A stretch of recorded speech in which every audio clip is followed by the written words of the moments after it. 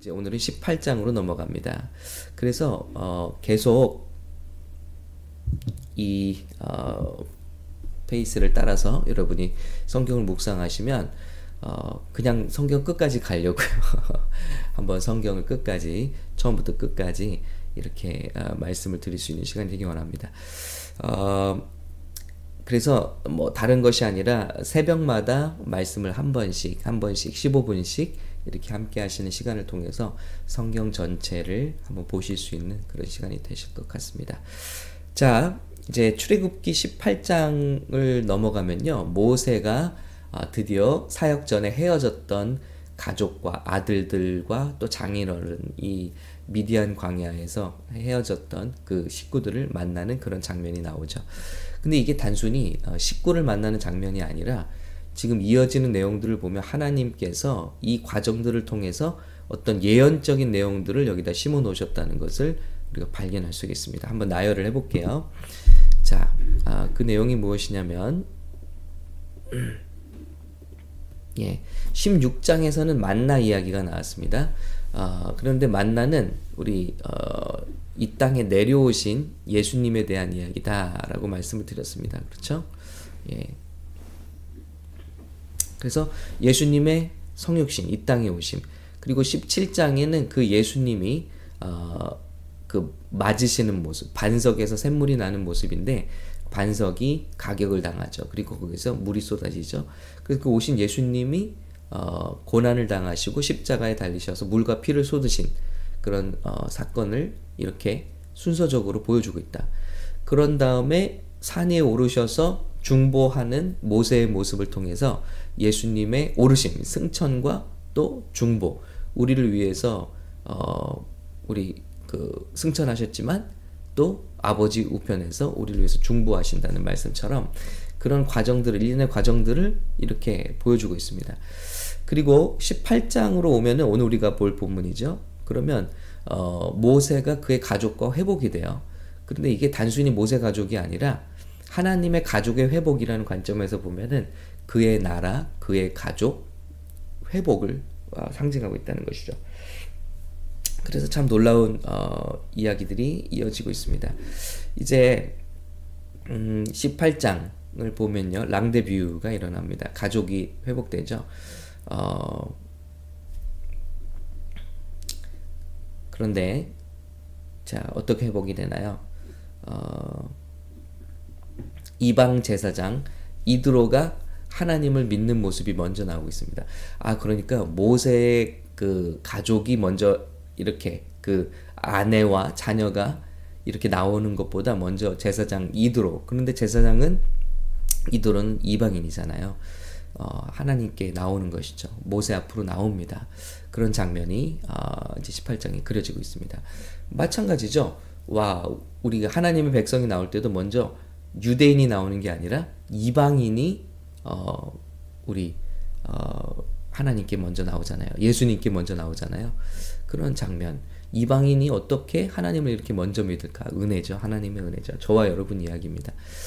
자, 그러면서 그가 모세의 아내 십보라와 두 자녀를 또 모세에게 데려옵니다. 자, 이게 참 얼마나 멋진 그 상징인지 몰라요. 이방인인 이드로가 모세의 아내 십보라와 그 두 자녀를 데려오는 거예요. 그래서 참 성경의 예언의 말씀대로 먼저는 이방인들이 예수님께 돌아오고요. 그리고 나서 제일 마지막에 이방인의 수가 찰 때 유대인으로 다시 복음이 들어가죠. 그리고 유대인들이 민족적으로 예수님께로 돌아오는 회복의 일이 예언이 되어 있는데 그것이 이 구조 속에서도 맞아떨어진다는 것이죠. 그래서 놀라운 것이죠. 그리고 그 십보라, 모세의 아내 십보라는 언제 헤어졌습니까? 언제 상처를 받았죠? 모세가 이렇게 광야에서 이제 부르심을 받고 하나님의 일을 하러 가려고 하는데 하나님께서 모세를 땅바닥에 눕히시고 죽이려고 하시죠. 그때 이는 피난편이다 했을 때 모세가 극적으로 살아나게 됩니다. 할례를 행하고 피난편이다 했을 때 기억나시죠, 여러분? 잊지 않으셨죠? 그때 모세 아내 십보라는 절레절레하고 모세를 따라가지 않습니다. 아들들을 데리고요. 따라가지 않아요. 그런데 그 회복이 여기서 일어나는 거예요. 근데 모세를 그리스도의 모형으로 우리가 보지 않습니까? 구약에서 이런 관점에서 보게 되면 어떻게 이해가 되냐면 그 원래는 우리 하나님의 아내로 부르심을 받았던 유대인들이 언제 하나님의 곁을 떠나는가? 정말 그 길에서 바로 예수님이 고난을 받으실 때 그 메시아를 떠나잖아요. 유대인들이 저건 메시아가 아니야 절레절레 하잖아요. 메시아가 저렇게 십자가에 달려서 힘없이 죽다니 저것은 우리의 메시아가 아니다 하고 하나님의 길을 떠나잖아요. 그리고 방랑자가 되잖아요. 전 세계 2000년 동안 방랑자가 되는데 너무나 똑같은 거예요. 예수님의 고난당하심으로 떠났던 유대인들이 방랑자가 돼요. 그런데 십보라가 바로 유대인의 상징이죠. 모세의 아내이고 항상 성경에서 유대인들을 하나님이 아내라고 부르시잖아요. 아내. 뭐 고멜을 볼 때도 그렇고 선지서를 볼 때도 다 아내라고, 또 행음한 아내 혹은 간음한 아내, 하나님을 떠났던 아내, 계속 아내라고 부르십니다. 자, 그러면 이건 참고로요. 신약에서 저와 여러분은 뭐라고 부르실까요? 상징이 뭘까요? 신부라고 부르시죠. 신부. 교회를 신부라고 하시죠. 자, 이렇습니다. 구약에서 이스라엘의 상징은 아내예요. 하나님의 아내. 그런데 신약에서 구원받은 성도들, 교회의 상징은 신부라고 불려진다는 것. 이것은 한번 기억하셨으면 좋겠습니다. 아무튼 십보라가 유대인의 상징으로서 그 메시아 사건을 통해서 하나님께 상처를 입고 떠나죠. 그들에게는 걸림돌이에요. 예수님이 고난받으신 게 걸림돌. 이건 그럴 수가 없다. 메시아는 그럴 수가 없다. 자, 그런데 돌아옵니다. 누구의 손에 이끌려? 이방인 제사장 이드로의 손에 이끌려. 자, 이제 세계가 이방인들의 구원의 수가 차게 되면 마지막 징조가 뭐냐면요, 이스라엘이 점차 주님 앞에 나온다는 거예요. 그런데 이런 놀라운 일들이 우리가 사는 시대에 이루어지고 있다는 거 여러분 알고 계시죠? 그만큼 주님 오실 때가 너무나 가까워지고 있다는 것입니다. 한번 요한계시록을 다시 한번 어느 요일에 좀 방송을 보내드리려고 합니다만은 지금 굉장히 우리가 분별해야 될 때고, 세상에 돌아가는 모든 일들이 정말 저는 보기에 주님이 다시 오실 그때를 향해서 급격하게 준비되어 가고 있구나 하는 것을 날마다 보고 있어요. 네, 뭐 팬데믹만이 아닙니다. 뭐 전쟁만이 아닙니다. 이 세상에 이루어지는 모든 그 현상들, 기술화, 그 기술이 이루려고 하는 것들, 이 모든 것들이 정말 그것을 향해 가고 있다는 것입니다. 그런 예언 가운데 한 가지의 또 예언은 주님의 말씀대로 이스라엘이 점차 주님 앞에 돌아온다는 것이죠. 유대인들이 돌아온다는 것이죠. 자, 근데 그 십보라가 데려오는데 아들들은 게르솜과 엘리에셀이에요. 그래서 게르솜이 나그네예요. 바로 이 유대인들이, 하나님 곁을 떠난 유대인들이 방랑생을 하죠. 나그네가 돌아옵니다. 게르솜이 돌아오고, 여기서 처음 등장하는 아들이 나와요. 엘리에셀. 이름이 하나님이 나의 도움이시다 라는 신앙 고백인데요. 이 장에 와서 등장합니다. 그래서 우리 주님께로 유대인들이 회복될 때 바로 나그네였던 그들이 언젠가 반드시 이렇게 회복된다라는 모습, 방랑자였던 2000년 동안 정처 없이 떠돌던 그들이 하나님께 회복된다라는 모습이 여기 다 그려지고 있습니다. 그래서 사실은 이 갈보리 채플 쪽에서는요, 이미 1900 벌써 40년대 그때부터 이 이스라엘이 회복이 되었잖아요. 이미 그 전부터 이런 일들을 성경을 통해서 예언하고 있었습니다. 성경이 분명히 이렇게 말씀하고 있기 때문에 반드시 이런 일은 유대인에 이루어질 것이다. 지금은 그들이 나라가 없이 떠돌고 있지만 언젠간 회복될 것이다. 이런 모든 것들을 성경을 통해서 이렇게 선포하고 있었습니다. 그리고 그것은 사실이 되었죠. 자, 이런 놀라운 장면들이 성경에 있다는 것을 우리가 보게 됩니다. 자, 그리고 여기서 끝이 아니라 이제 그 이드로가, 장인이 가만히 와서 보니까 혼자 모세가 사역을 하고 있어요. 수많은 사람들의 재판을 듣고 송사를 듣고 도와주고 있는데, 이러다가는 모세도 죽고 백성이 쭉 모세 캠프 앞으로 이런 재판거리를 들고 왔다가 모세가 그날 피곤해서 쓰러지면 그냥 또 돌아가는 거예요. 줄 서서 있다가. 그러니까 백성도 불편하고 모세도 하나님의 음성을 들을 수 없고 그런 지경이 되는 것을 본 겁니다.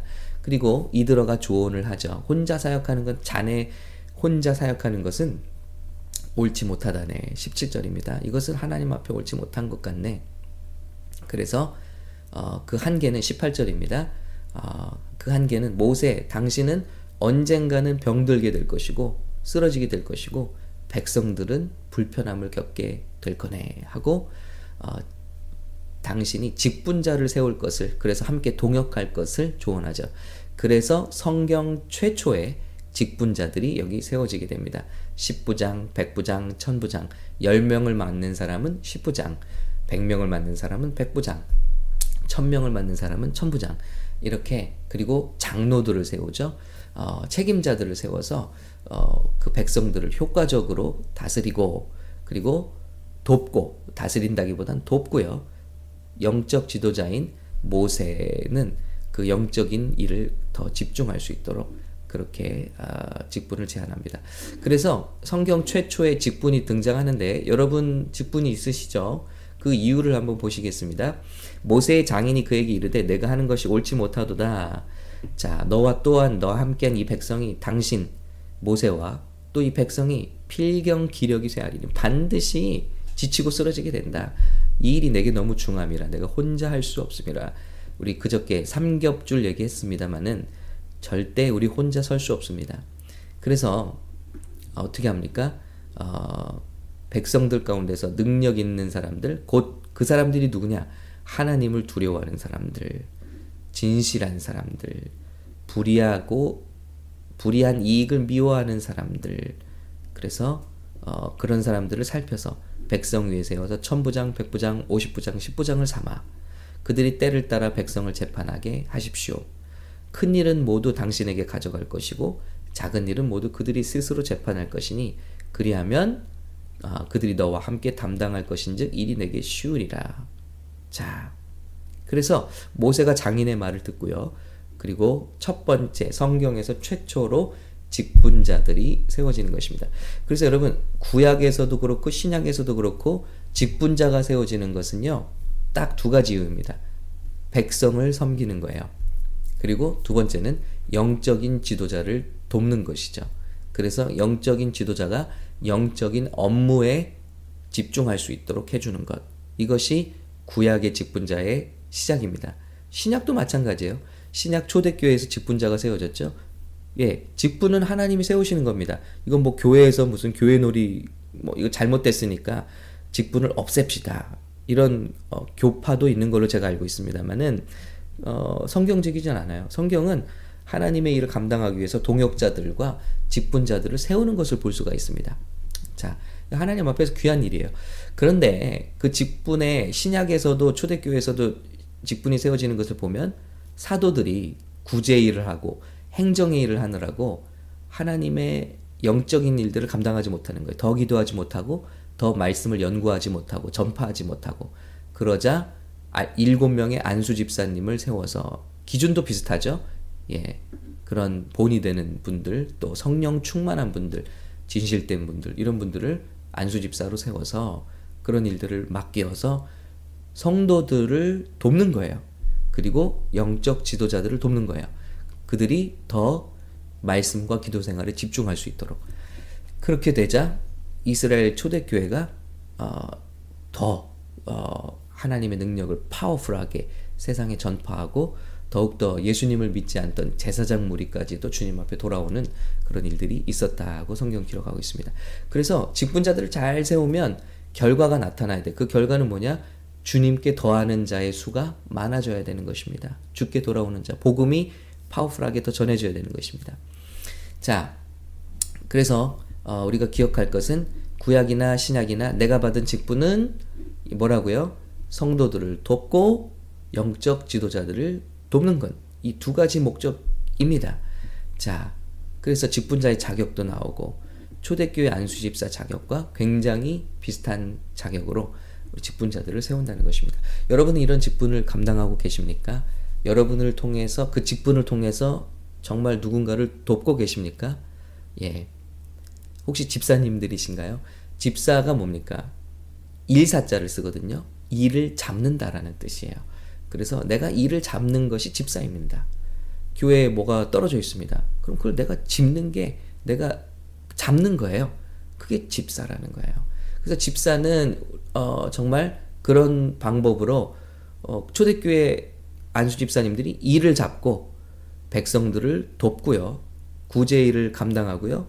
그리고 영적 지도자들이었던 사도를 도왔던 것처럼 그렇게 하고, 또 우리 교회 권사님들 계시죠. 권사님의 사자는요, 일사자가 아니라 선생사자를 쓰고 있어요. 그래서 권하는 선생님들이라는 뜻이에요. 그래서 교회에 낙심한 자, 또 도움이 필요한 자들을 우리가 막 뭐 교회를 어지럽게 하는 게 아니라 그분들을 바로 세우는 일이에요. 마치 신약 성경의 바나바와 같이 이렇게 세우는 일이, 백성을 세우고 또 지도자들을 세우고 세워주는 일. 그래서 권사님들이 많으면요, 세워지는 일들이 있어야 돼요. 권하고 또 권면하고 또 이렇게 칭찬하고, 잘못된 것은 또 꾸짖을 수도 있겠죠. 하여튼 이런 일들이 우리 직분을 통해서 이루어질 때 교회가 든든하게 서가고 복음을 전할 수 있다는 것입니다. 그래서 성경 최초의 직분이 이렇게 나옵니다. 그런데 왜 직분이 망가질까요? 이거는 한번 기억해 보시기 바랍니다. 이런 직분이 섬김의 그 발로에서 시작되었는데 직분이 타락하게 됩니다. 그것이 현대교회의 문제이죠. 지금 직분의 문제이죠. 자, 이스라엘에서 직분이 어떻게 타락하는지 한번 볼게요. 최초에 세운 이 직분자들이요, 70장로가 됩니다. 그래서 이 장로들이 어떻게 보면 이제 재판장들이 되는 거예요. 그런데 모세가 이제 사후에, 모세가 이제 하나님께서 이제 데려가시고 그 시체는 숨기시죠. 모세의 사후에 또 이 사람들의 특권층이 남아 있어요. 그래서 70인 장로 시스템이 계속해서 모세의 사후에도 남아 있더라는 거예요. 그래서 500년이 지난 시대, 에스겔 시대에도 말씀을 보면, 선지서를 보면 이 사람들이 70명 공식 재판관 집단으로 이스라엘을 재판하는 아주 그런 특별한 지위를 가진 사람들도 남게 된다. 이게 좀 그림자를 가져오죠. 그러면서 그들은 진리 대신 우상을 숭배하기 시작합니다. 그래서 에스겔을 비롯한 하나님의 말씀을 보면 이 타락한 재판관들 때문에 이 나라를 심판하시겠다고 하나님이 말씀하시죠. 그래서 영적 지도자들이 직분자들이 타락할 때 하나님께서 이 나라를 심판하시겠다라고 경고하십니다. 자, 그로부터 또 500년이 지난 시대에 바로 예수님 시대가 왔죠. 예수님 시대의 재판관 시스템이 바로 산헤드린 혹은 성경에서 신약에 나오는 공회였고요. 그 공회를 이끈 두 그룹이 바로 서기관들과 바리새인들입니다. 그러니까 여러분 이 뿌리를 보시기 바래요. 서기관과 바리새인들의 이 시스템이 산헤드린 혹은 공회였고요. 그 공회는 어디서부터 왔다고요?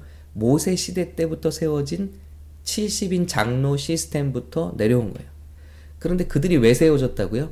백성을 섬기고 영적 지도자를 돕기 위해서 만들어졌어요. 그런데 이것이 타락해버리면서 특권층으로 자리 잡아버린 거예요. 그러니까 하나님 마음을 아프게 하고, 심지어 자, 넘어가 볼게요. 그들은 새로운 형태의 우상을 가졌는데 그 우상이 무엇입니까? 바로 특권의식입니다. 직분이 특권의식이 될 때 하나님이 미워하시는 일이 된다는 거예요. 그래서 그들은 백성의 리더가 되어 법적인, 영적인, 민사까지 책임지는 권력층이 되었고 썩었습니다. 그래서 제사장과 바로 바리새인들이 바로 그런 공회를 이끈 그룹이 됩니다. 제사장과 바리새인들. 그래서 이들이 결국 모든 책임을 다 백성들의 모든 그런 민사까지 책임지는, 그러니까 예수님이 재판받을 때 제사장들에게 재판받잖아요. 월권이죠, 월권. 그리고 권력층이 되고 썩습니다. 이 제사장과 바리새인층이 로마인들과 결탁하게 되는 거예요. 그래서 로마인들도 딱 보니까 이스라엘 사람들이 제사장 말을 잘 듣거든요. 장로들 말을 잘 듣거든요.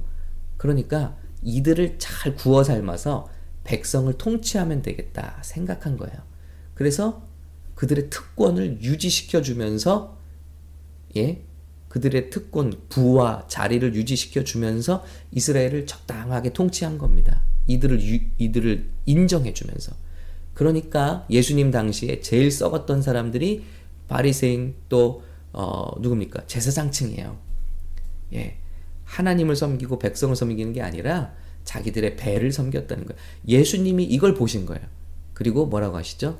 독사의 자식들아 하신 거예요. 얼마나 하나님 미워하시는 그룹이 되었던가 알 수 있겠죠. 바로 그들이 예수님과 충돌했어요.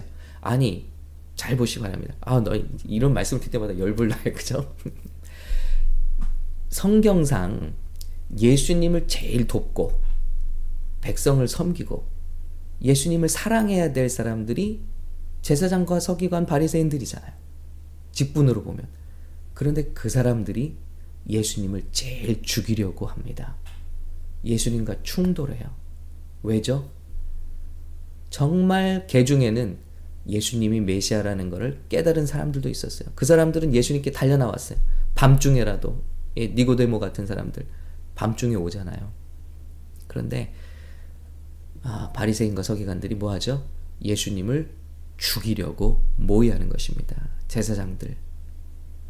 이게 정말 너무 가슴 아픈 일 아닌가요? 하나님이 이러라고 세워주신 직분자들이 모세 때부터 없어질 때 안 없어지고, 그리고 제대로 하지 않고 어떻게 해요? 특권 의식으로 남아있다가 예수님을 충돌하고 예수님을 죽이는 사람들이 된다는 거예요. 이게 얼마나 무서운 건가. 우리 교회 안에 우리의 직분과 신앙생활이 특권 의식이 될 때 그것은 교회에서 예수님을 몰아내요. 그리고 예수님과 충돌합니다. 그리고 절대 성도들을 섬길 수도 없고 영적인 지도자를 도울 수가 없어요. 교회에서 일어나는 모든 싸움들을 보세요. 직분자들과 혹은 목회자들이 그 특권 의식을 버리지 않기 때문이 아닌가. 모든 싸움이 그거 아니에요? 또 왜 장로님들과 목사님들이 왜 그렇게 싸우고 교회가 나뉘고 찢겨집니까? 그 직분 자체의 의미가 퇴색되고 그 자리와 힘 이런 것들이 부닥치고 있는 모습을 우리가 보고 있지 않습니까? 성경은 그렇게 말씀하고 있지 않아요. 구약이든 신약이든 직분은 이 두 가지를 위해서 존재했다는 것입니다. 백성들을 섬기는 일, 그리고 영적 지도자를 돕는 일, 그리고 영적 지도자는 제일 겸손하게 온 백성을 섬기는 일을 특권의식으로 갖지 않고 정말 소명의식을 가지고 이 일을 감당할 때 온 교회가 건강하게 서게 될 줄로 믿습니다. 여러분의 직분은 이름뿐인 직분입니까? 아니면 일을 잡는 직분 혹은 권면하는 직분, 그 어떤 직분, 가르치는 직분이든 간에 하나님의 뜻에 합당하게 사용되고 있는 직분입니까? 우리의 직분은 특권의식입니까? 명예입니까? 감투입니까? 아니면 정말 하나님 나라에 정말 상급을 쌓는 귀한 도구이고 통로이고 많은 성도들에게 기쁨을 주는 일이 되고 있습니까? 한번 우리 자신을 돌아보는 귀한 시간 되기를 바랍니다. 그리고 우리 샘물교회 또 여러분 섬기시는 모든 교회들이 이 말씀을 통해서 정말 아름다운 직분이 회복되고 하나님을 기쁘시게 하는 그런 직분들이 서게 되시기를 예수님의 이름으로 축원합니다. 우리 샘물교회 정말 너무 귀한 직분자들과 제가 동역하고 있다는 것을 정말 이게 그냥 드리는 말씀이 아니라 너무 항상 기쁘고 감사하게 생각하고 있습니다. 우리 함께 하시는 리더분들, 직분자분들, 정말 또 직분을 사모하시는 분들, 우리 예수님의 이름으로 정말 축복하고요. 그 수고와 기도와 섬김에 감사를 드립니다. 예수님의 이름으로 축복합니다.